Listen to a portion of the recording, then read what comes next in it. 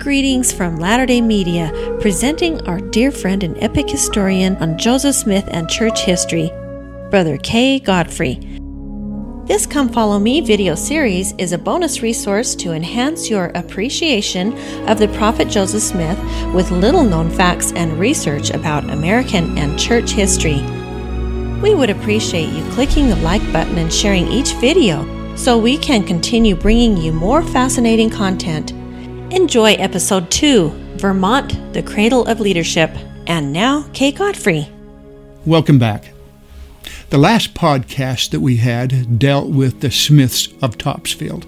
Those 5 generations, Robert, Samuel I, Samuel II, Aziel Smith, Joseph Smith Sr., those 5 generations of Smiths that would lay the foundation eventually for Joseph to accomplish his foreordained ministry. Today, we're going to talk a little bit about the state of Vermont and a little bit about New Hampshire and how they were the cradle of leadership for the church, eventually would be. There are approximately 20 key leaders of the church that were born in this Green Mountain state of Vermont. Let's talk a little bit about the very first one. And since I'm going to be showing you a series of maps, let me kind of detail these and tell you how they work.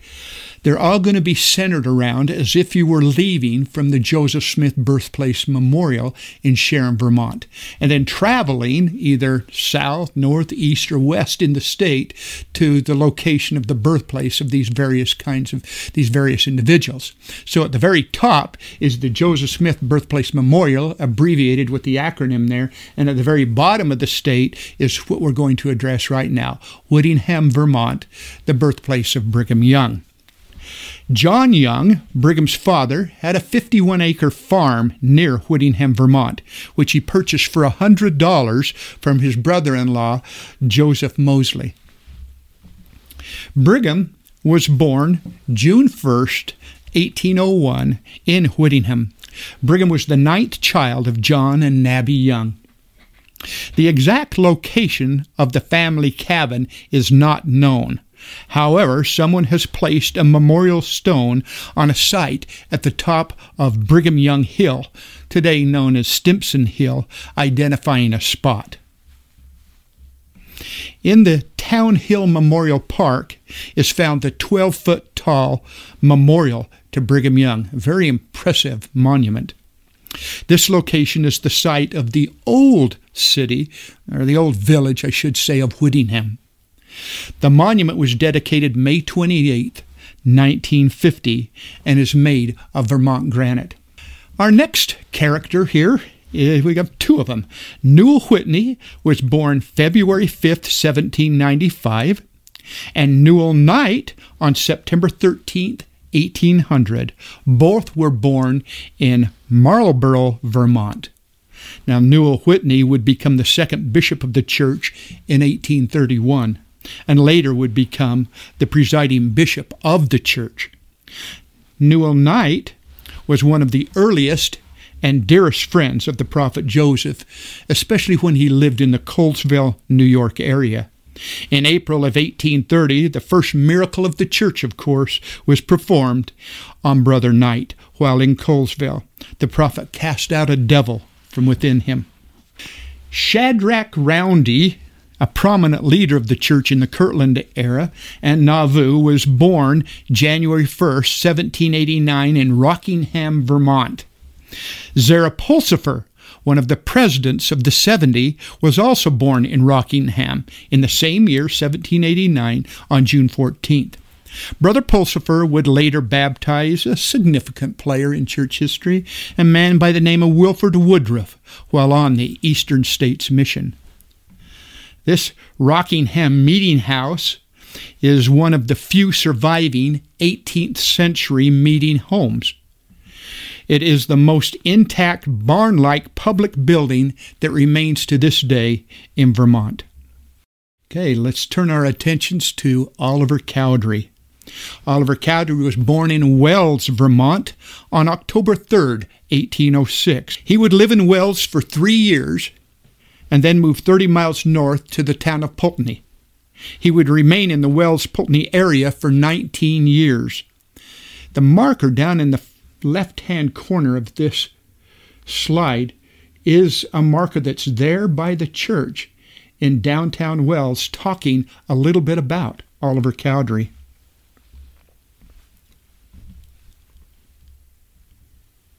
In 1825, Oliver moved to Manchester, New York, where he taught school. Oliver was one of the 6 original members of the church, as well as one of the 3 witnesses to the Book of Mormon. He also served as an assistant president to the church. I had kind of a funny experience even finding this marker. It was up what I can only term as a timbering road, a lumber road. And when I finally found what I thought was the top of the road, there was no sign of a marker identifying the birthplace of Oliver Cowdery. And yet there was a small trail road of sorts off to the side where it looked like perhaps lumber had been brought down out of the top of the hills. And so with a little effort, we made our way up there, only to find a little shack up there, a little outbuilding, as well as this granite stone marker dedicated to the birth of Oliver Cowdery. Very, very glad we stayed with it and found this marker. Our next people are Isaac and Elizabeth Hale. They're also from Wells, Vermont, where Oliver Cowdery is from. Isaac inherited his grandfather's home in Wells and later would marry Elizabeth Lewis, who was a Wells resident. In 1791, Isaac and Elizabeth would move from Wells to the Susquehanna Valley. It's in Pennsylvania, and it would be there that Joseph Smith Jr. would eventually meet and marry Emma Hale, their daughter, married on January 27, 1827. Now, perhaps 3 of the most interesting individuals and heroes to me are the Carters. The Carter brothers, born in Benson, Jared Carter, Simeon Carter, and Gideon Carter. Jared Carter baptized 27 converts in Benson, Vermont, and witnessed many healings. Jared's older brother, Gideon Carter, was killed at the Battle of Crooked River in Missouri on October 25, 1838. The old stone Baptist meeting house that's there in Benson was built in 1826, and by 1831 it was converted into a meeting house for the Mormon congregation that consisted mostly of the Baptist congregation, courtesy of Jared Carter. This congregation became known as the first branch of the church in Vermont. On a personal note, Jared Carter also baptized one of my relatives, a man by the name of John Tanner. He was from Lake George, New York. This is on a mission that Jared was on. John Tanner's donations to the Kirtland Temple literally would save it from being foreclosed on. Unfortunately, I am also related to Gerald Tanner, a prominent critic of the church in Salt Lake City. My relations to the Tanners goes through Hugh B. Brown, a line from Cardston, Alberta, Canada. All right, next we'll move from a man to a site. This is Fort Ticonderoga, an 18th century star fort built by the French during the French and Indian War of 1756 through 1763. The fort was occupied by the British during the Revolutionary War. In May of 1775, it was captured by the Vermont Green Mountain Boys under the command of Ethan Allen and Benedict Arnold. So why do I show this? On July 8, 1758, Solomon Mack was involved at the Battle of Ticonderoga, the bloodiest battle prior to the Civil War. 3,000 British and American soldiers were killed assaulting the fort. Solomon Mack was nearly killed when a ball passed within 1/2 of an inch of his neck. All right, our next individual. In the winter of 1843, William Hyde organized a branch of the church in Woodstock. This branch consisted of 35 baptized members. And while laboring in Woodstock, William and his companion Erastus Snow would learn of Joseph Smith's martyrdom at Carthage jail. William Hyde is the founder of Hyde Park in Cache Valley. Now I'd like to introduce you to the Johnsons. three significant Johnson members, Luke, Lyman, and Miranda. Pomfret, Vermont, where these individuals are born, is probably 10 miles, is all, from the birthplace of Joseph Smith in Sharon, Vermont. Luke Johnson was born on November the 3rd, 1807, in Pomfret. His brother Lyman was born on October 24th, 1811. Both were members of the original Quorum of 12 Apostles from 1835 to 1838. Now, their sister Miranda Johnson, wife of Orson Hyde, was also born in Pomfret, June 28, 1815. Now, Luke was excommunicated from the church in 1838, but was rebaptized in 1846, and he died in 1861 in Salt Lake City at the home of Orson Hyde. Lyman was also excommunicated from the church the same year, 1838. He did not come back into the church, and he actually drowned in the Mississippi River in 1859.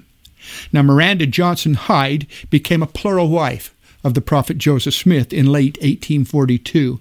She died in Salt Lake City in 1886. The Johnsons were certainly significant in the early history of the church. In 1813, the Smith family moved to Norwich, Vermont. Now, when I say the Smith family, we're talking Joseph Sr., his wife Lucy Mack, and now baby Joseph, young Joseph. They moved to Norwich. This would be the last place that the family would live in Vermont before they would make the big trek to Palmyra, New York. They would farm 140 acres rented from Squire Constant Murdoch there in Norwich. Don Carlos Smith was born on March 25, 1816, while the family lived in Norwich. Now, 1816 would be called the year without a summer. Snow fell in June and July. Because of 3 successive years of crop failure, the Smiths were heavily indebted, so much so that they were warned out of town and made every effort to take care of their indebtedness and then to leave, and this would be when they would travel to Palmyra, New York. So after resolving their debts, they left this home. The circled area of this home there in Norwich is the portion of the home that they lived in. This home still stands today, one of the few sites where Joseph Smith Jr. lived that is still standing and not an archaeological site. Now, Norwich is kind of a funny place. It has its old traditions. I thought I'd share one with you. They're called witching windows, or coffin windows. As you can see, that window is at a 45-degree angle. And why? Because witches on broomsticks could not fly at a 45-degree angle. You find some of this kind of tradition throughout upstate New York and Vermont and New Hampshire. All right, we're going to move now to Royalton, Vermont, to the home of a man by the name of Dr. Joseph Dennison. His home still stands today, right there. A beautiful home's been refurbished, and they have a little placard that says that it was the home of Dr. Dennison prior to 1815. Now, Dr. Dennison is in our histories. Dr. Dennison has kind of a cloudy, shadowed history in the life of the prophet Joseph Smith. He was involved in assisting Lucy with the birth of Joseph Smith Jr., Lucy possibly having complications and needing to call in a doctor from nearby Royalton to assist with the delivery. And then also, research indicates that Dr. Dennison played some role in the tarring and feathering of Joseph in Hiram, Ohio, at the home of John Johnson, when they were trying to pour nitric acid down his throat and castrate him. It's interesting, in the ledger in pencil, Dr. Dennison has wrote, relative to the birth of Joseph Smith, "If I had known how he was going to turn out, I would have smothered the little cuss." So it's interesting how some of our neighbors end up being some of our best friends, and perhaps some of them not. We're now going to shift the gears a little bit, and we're going to go to the Solomon and Daniel Mack home site.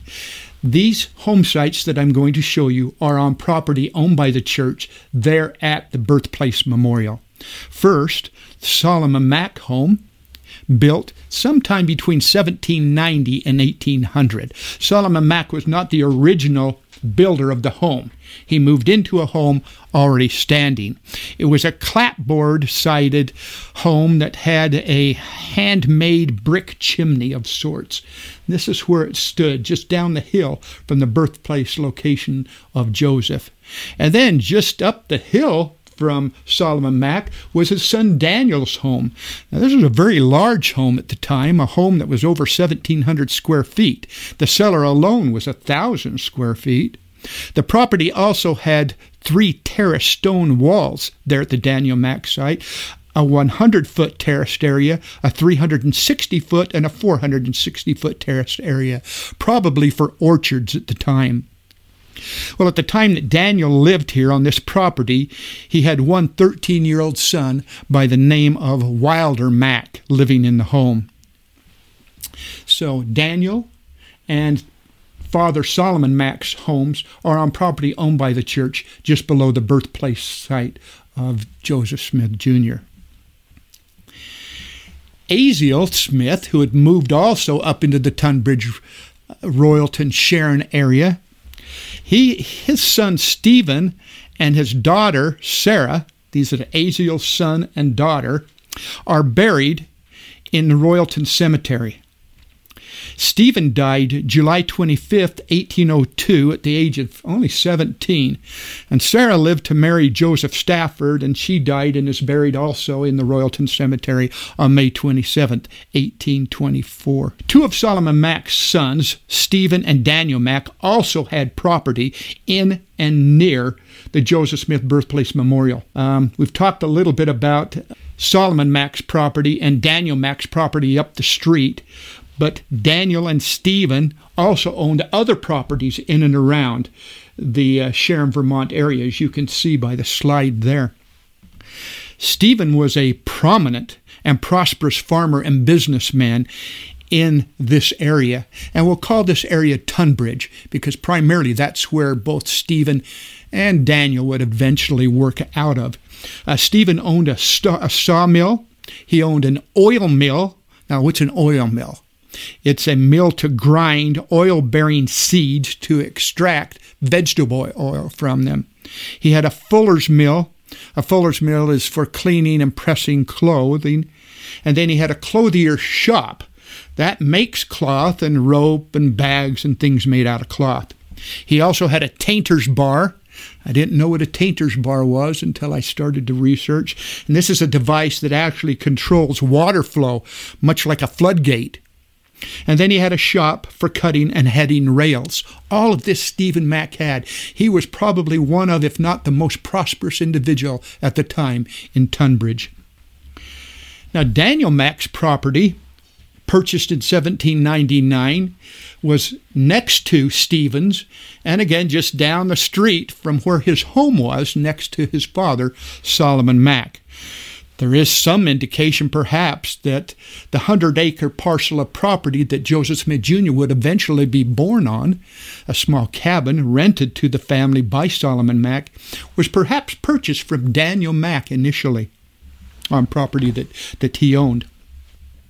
Okay, we're going to shift gears a little bit now. I've shown you properties owned and managed by the Macks. I'd like to go to the Smith family and talk a little bit about Aziel Smith. From our first podcast, you perhaps remember that after settling the debts of his father, Samuel II, Aziel Smith left Topsfield never to return, and they moved up into the Tunbridge, Vermont area because property was relatively cheap, and he initially purchased an 83-acre parcel of land. The picture that you see here is a picture of the home near Ward Hill that Aziel lived in. And a nice home. We don't know if it was a home existing. We feel that's probably the case that he would move into. In 1797, Aziel Smith and his children, which would include Jesse and Joseph Smith Sr., organized a church. The church would be called the Universalist Church. and there were 15 others on the register that belonged to the North Tunbridge Universal Church. It's a picture of what it looked like initially and the church site today. What do Universalists believe? Let me quote. There is one God whose nature is love, revealed to one Lord Jesus Christ by one Holy Spirit of grace, who will finally restore the whole family of mankind to holiness and happiness. This is the concept adhered to by Aziel Smith, Jesse Smith, Joseph Smith Sr., some of the children of Aziel Smith. The Smiths lived on their property there on two different occasions. Now, when I'm talking the Smiths, I'm talking now Joseph Smith Sr. He was given acreage as a wedding gift, the property being next to Aziel Smith's property. The picture indicates perhaps what the home looked like of Joseph Smith Sr. Unfortunately, after living there, moving away, and having to come back, they would eventually sell the property for half of its value, some $800 is all, to clear debt that the Joseph Smith Sr. family had incurred while living in Randolph, Vermont. Another story. This particular picture shows you where that home of Joseph Smith Sr. would have been and what it looks like today. There has been a little bit of an archaeological dig there to determine artifacts and things. A few things were found, but not much. But today it is simply identified by some of the foundation stones that still exist there. This would be the home, again, where Hiram was born, where Alvin was born, and where Sophronia was born. 3 children of Joseph Smith Sr. were born while living at this home. Okay, I want to introduce you to a friend of both the Smiths and the Macks. His name was John Mudgett. He was a business partner of Stephen Mack, the fellow who had all those different businesses there in Topsfield. He matched a wedding dowry of $500 that Stephen Mack gave Lucy when she and Joseph Sr. were married. So now they have $1,000 for their marriage. And Joseph Sr. would find that this $1,000 is going to become very, very important. This money, again, was going to be used to finally clear the family's name and get out of debt.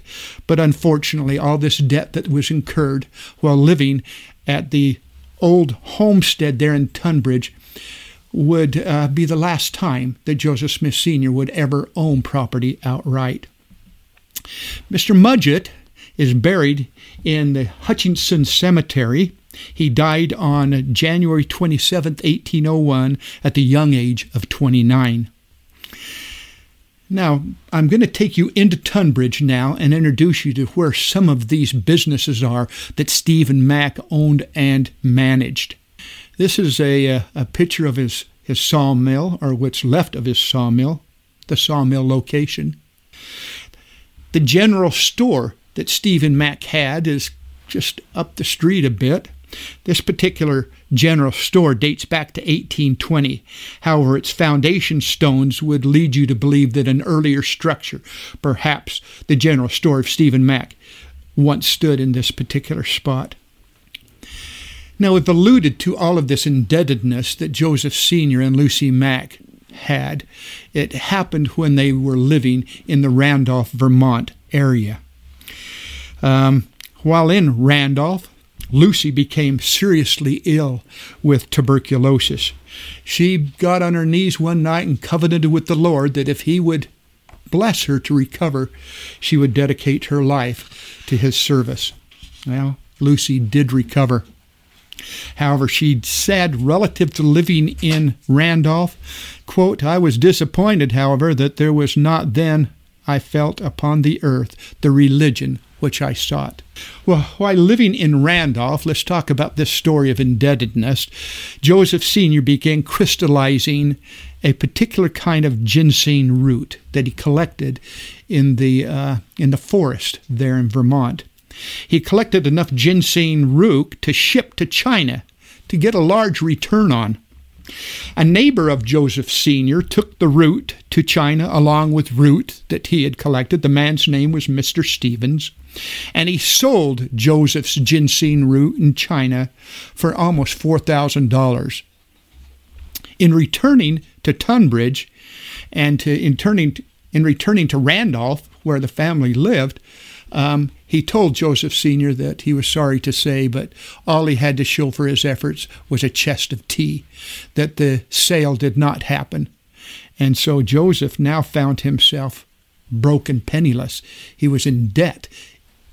His creditors in Boston, for all of the supplies that he had furnished his store with, were demanding their money. And so Joseph was in debt.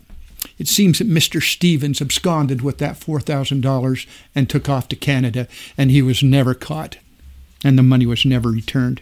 And so that's ultimately led Joseph and Lucy selling their property that they had there in Tunbridge, giving up their wedding dowry money given them, and then ultimately having to live on property as a renter there in Sharon, Vermont, on property owned by Lucy's father, Solomon Mack.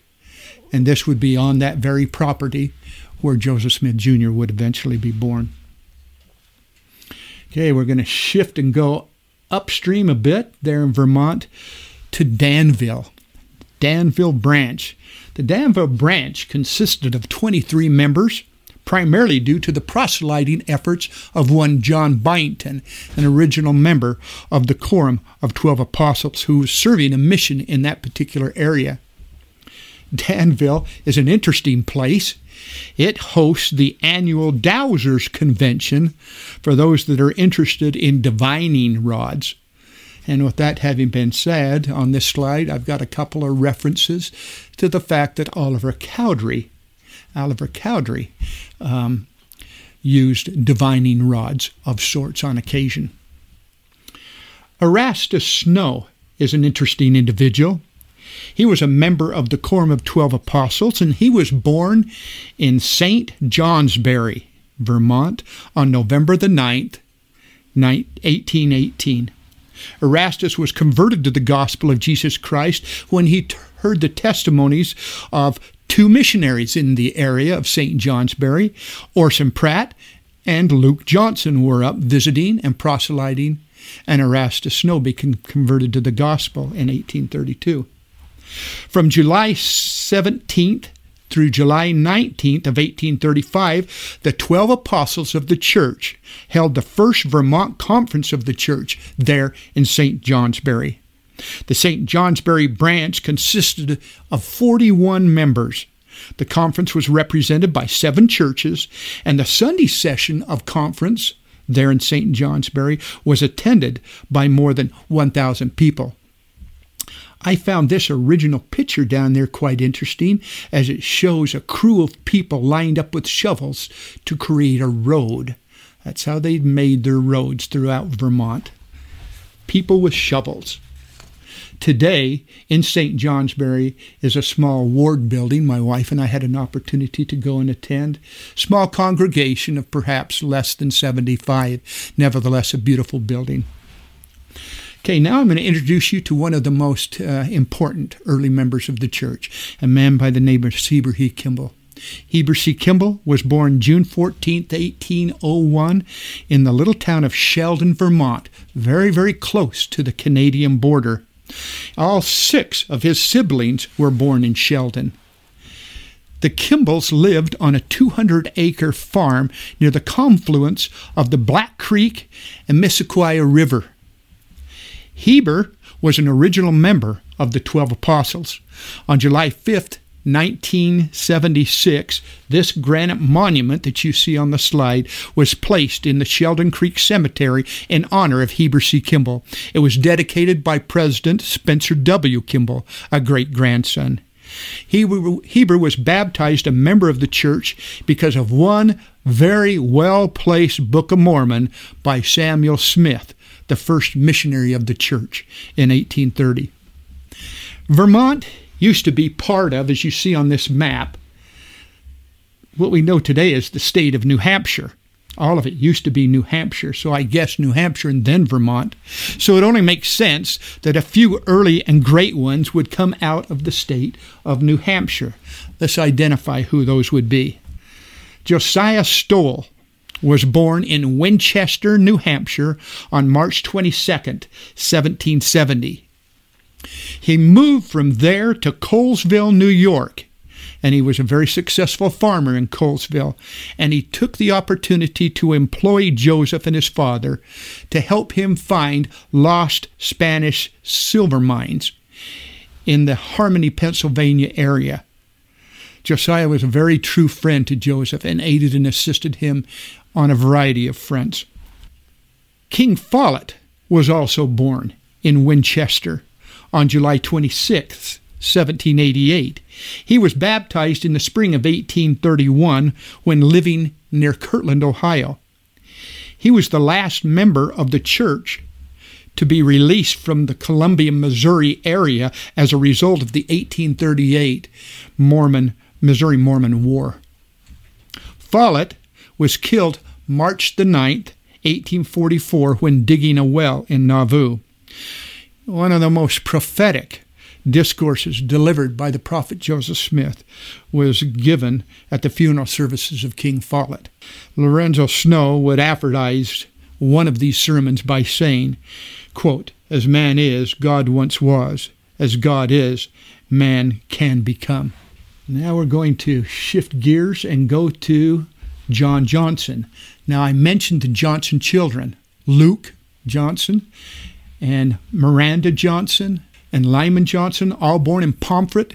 Well, before that, John Johnson, Dad, his birthplace was in Chesterfield, New Hampshire. Born April the 11th, 1778. His home in Hiram, Ohio, when the family would eventually move to Ohio, would become the headquarters of the church from September 1831 through September of 1832. At the Johnson home, Joseph would receive 15 revelations, including, perhaps the most significant revelation, section 76. However, at the home of John Johnson in Hiram, Ohio, Joseph would also be tarred and feathered. That was on March 24th, 1832. Joseph would recount, and I quote, "I found myself going out of the door, in the hands of about a dozen men, some of whose hands were in my hair, and some who had hold of my shirt, drawers, and limbs. They had concluded not to kill me, but to beat and scratch me well, tear off my shirt, drawers, and leave me naked. They ran back and fetched a bucket of tar, and they tried to force the tar paddle into my mouth. All my clothes were torn off me except my shirt collar, and one man fell on me and scratched my body with his nails, like a mad cat." So unfortunately, where great things were received and great things accomplished, unfortunately, Satan is to be found. And this is the place where Joseph was tarred and feathered. Now, I'm going to go up the street a ways here in New Hampshire to a couple of towns. Gilsum, New Hampshire, is considered Solomon Mack's hometown, whereas nearby Marlow, New Hampshire, is considered to be Solomon Mack's brothers and sisters' hometown. So we need to talk a little bit about the location of Solomon Mack in particular. Lucy Mack was born in Gilsum on July 8th, 1775. Her birth home is located about 150 feet from the Centennial Bond Cemetery, where her father, Solomon Mack, is buried. Solomon's burial location is adjacent to the two extended family members that are buried there in that cemetery also. The burial location is near and on top of a crypt. You can kind of see the outline of stones. Underneath this is kind of on a hill, and below it is access to a crypt that's under all of this that is used to store coffins with bodies during the course of the winter when the ground is just too frozen and too hard to dig and bury people. So it's interesting where he's buried. Now, Gilsum has many evidences of the Macks having been there, in particular Solomon Mack, the Mack legacy. And this is kind of interesting. Mud season is not just folklore in Vermont and New Hampshire, but very real in Vermont.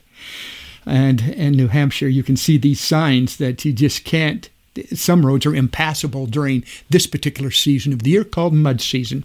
Every small town has its little village and general store, including there in Gilsum as well as Marlow. Marlow is a very patriotic place. They fly their flags on a regular basis.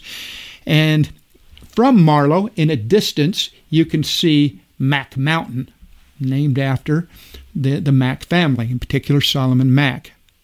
Marlow has numerous Mack family members, as you can see, engraved on monuments and stones in the town as a tribute to their involvement in government and in the war. Leave the Macks and swing into New Hampshire with the Aziel Smith family, and we talked a little bit about this in our first podcast, that after Aziel's military experience, he purchased property in Derryfield, which today is Manchester, New Hampshire. So we're going to go to Derryfield or Manchester and talk a little bit about this. There was a 100-acre farm that today is Pine Grove Cemetery that was owned by Aziel Smith. And again, you can see that it's a cemetery today. It would be there at this site that, again, John Smith, Joseph Sr.'s brother, was born. John would become the 5th patriarch of the church and eventually president of the Diamond Stake, Diamond, Missouri. Aziel sold this property there in Derryfield, or Manchester today, and returned to his birthplace home in Topsfield. If you remember, they swapped places. Samuel III, or Samuel Jr., took over Derryfield, and Joseph went back to Topsfield. So just a little idea of where Derryfield or Manchester is, and the property owned by Aziel that he gave up to go back to Topsfield. Now, in New Hampshire is a really interesting site. In the center of this picture is a home, and this home stood for a while. This is the home that the family would move to once they left Sharon, Vermont, and they would eventually end up in West Lebanon. Now, young Joseph at this time is 7, 8 years old. Now, this particular home that you see was torn down in 1967 because it was dilapidated. The Smith moved into this home in 1811, and so with Joseph's birth in 1805 gives you some perspective as to his age. Now, what was significant here is what happened to Joseph Smith. There's a KFC that sits there right now, KFC/Taco Bell.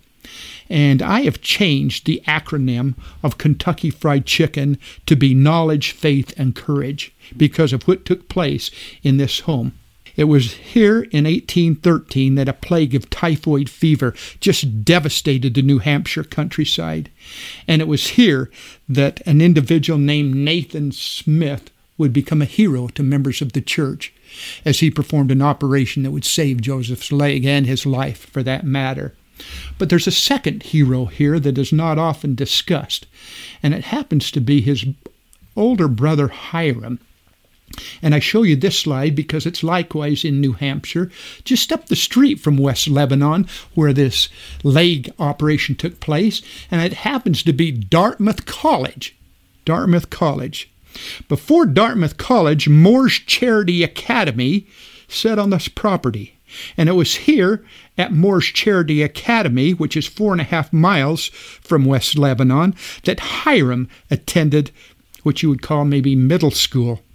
And while attending school there, Hiram took the opportunity to talk about the plight of his younger brother, Joseph Jr., and his leg-related issues.